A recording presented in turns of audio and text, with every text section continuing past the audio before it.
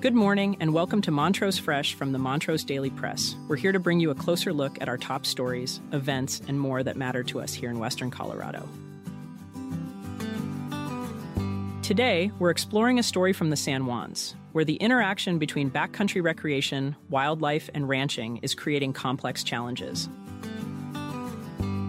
Before we jump in, a quick message.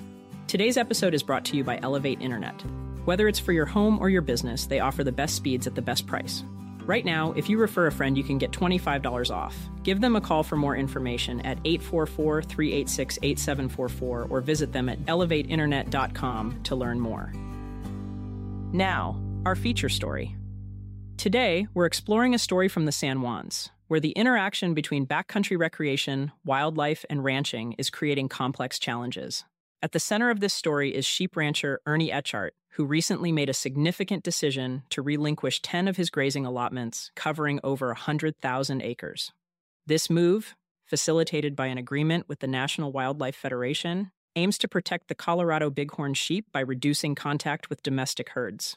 Etchart's decision reflects a broader issue: the susceptibility of bighorn sheep to diseases from domestic livestock. Colorado Parks and Wildlife manages the bighorn population conservatively to minimize disease risks.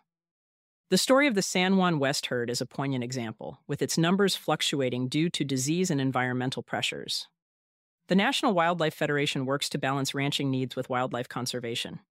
The agreement with Etchart is part of this balancing act, offering ranchers compensation for relinquishing grazing permits to protect wildlife. However, this solution doesn't fully resolve the underlying conflict between domestic and wild sheep. Ranchers like Etchart are often at the forefront of these challenges, having to navigate the complexities of conservation efforts and economic pressures. Adding to this dynamic is the growing popularity of backcountry recreation. Increased human activity and the presence of dogs in these areas adds stress to both domestic and wild sheep.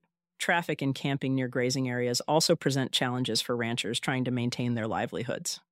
This story from the San Juans is a microcosm of a larger narrative in the American West, illustrating the delicate balance between human activities, wildlife conservation, and ranching. It's a tale of adaptation, tough decisions, and the ongoing effort to coexist with the natural world. To find out more about this story, visit us at montrosepress.com. You can also stay up to date on stories just like this by joining Neighbor, your trusted neighborhood community. Neighbor is a free online forum you can trust to connect with your community, focus on facts, and make a difference. Join the conversation. Next, we're discussing the delayed sentencing of Nicolas Castro. Castro, known as a healer in his community, faced charges for sexual offenses committed in his role as a sobadoro, or bones fixer. He pleaded guilty to sexual assault on a child and unlawful sexual contact. In District Judge Mary Degenhardt's courtroom, victims and supporters gathered, expecting a resolution. However, the sentencing was postponed due to incomplete pre-sentence investigation reports, leaving those present in dismay. Deputy District Attorney Patricia Murray acknowledged the frustration caused by procedural delays. Meanwhile, Public Defender Daniel Lavrisha emphasized that Castro had cooperated with evaluations, but the process needed completion before sentencing.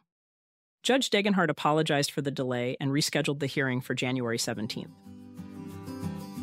That's all for today. Thank you for listening. For more information on any of these stories, visit us at montrosepress.com, and don't forget to check out our sponsor, Elevate Internet. Visit them at elevateinternet.com to learn more.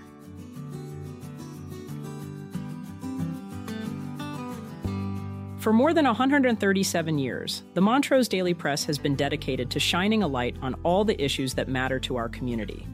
Go to montrosepress.com to subscribe for just $1.99 per week for our digital edition.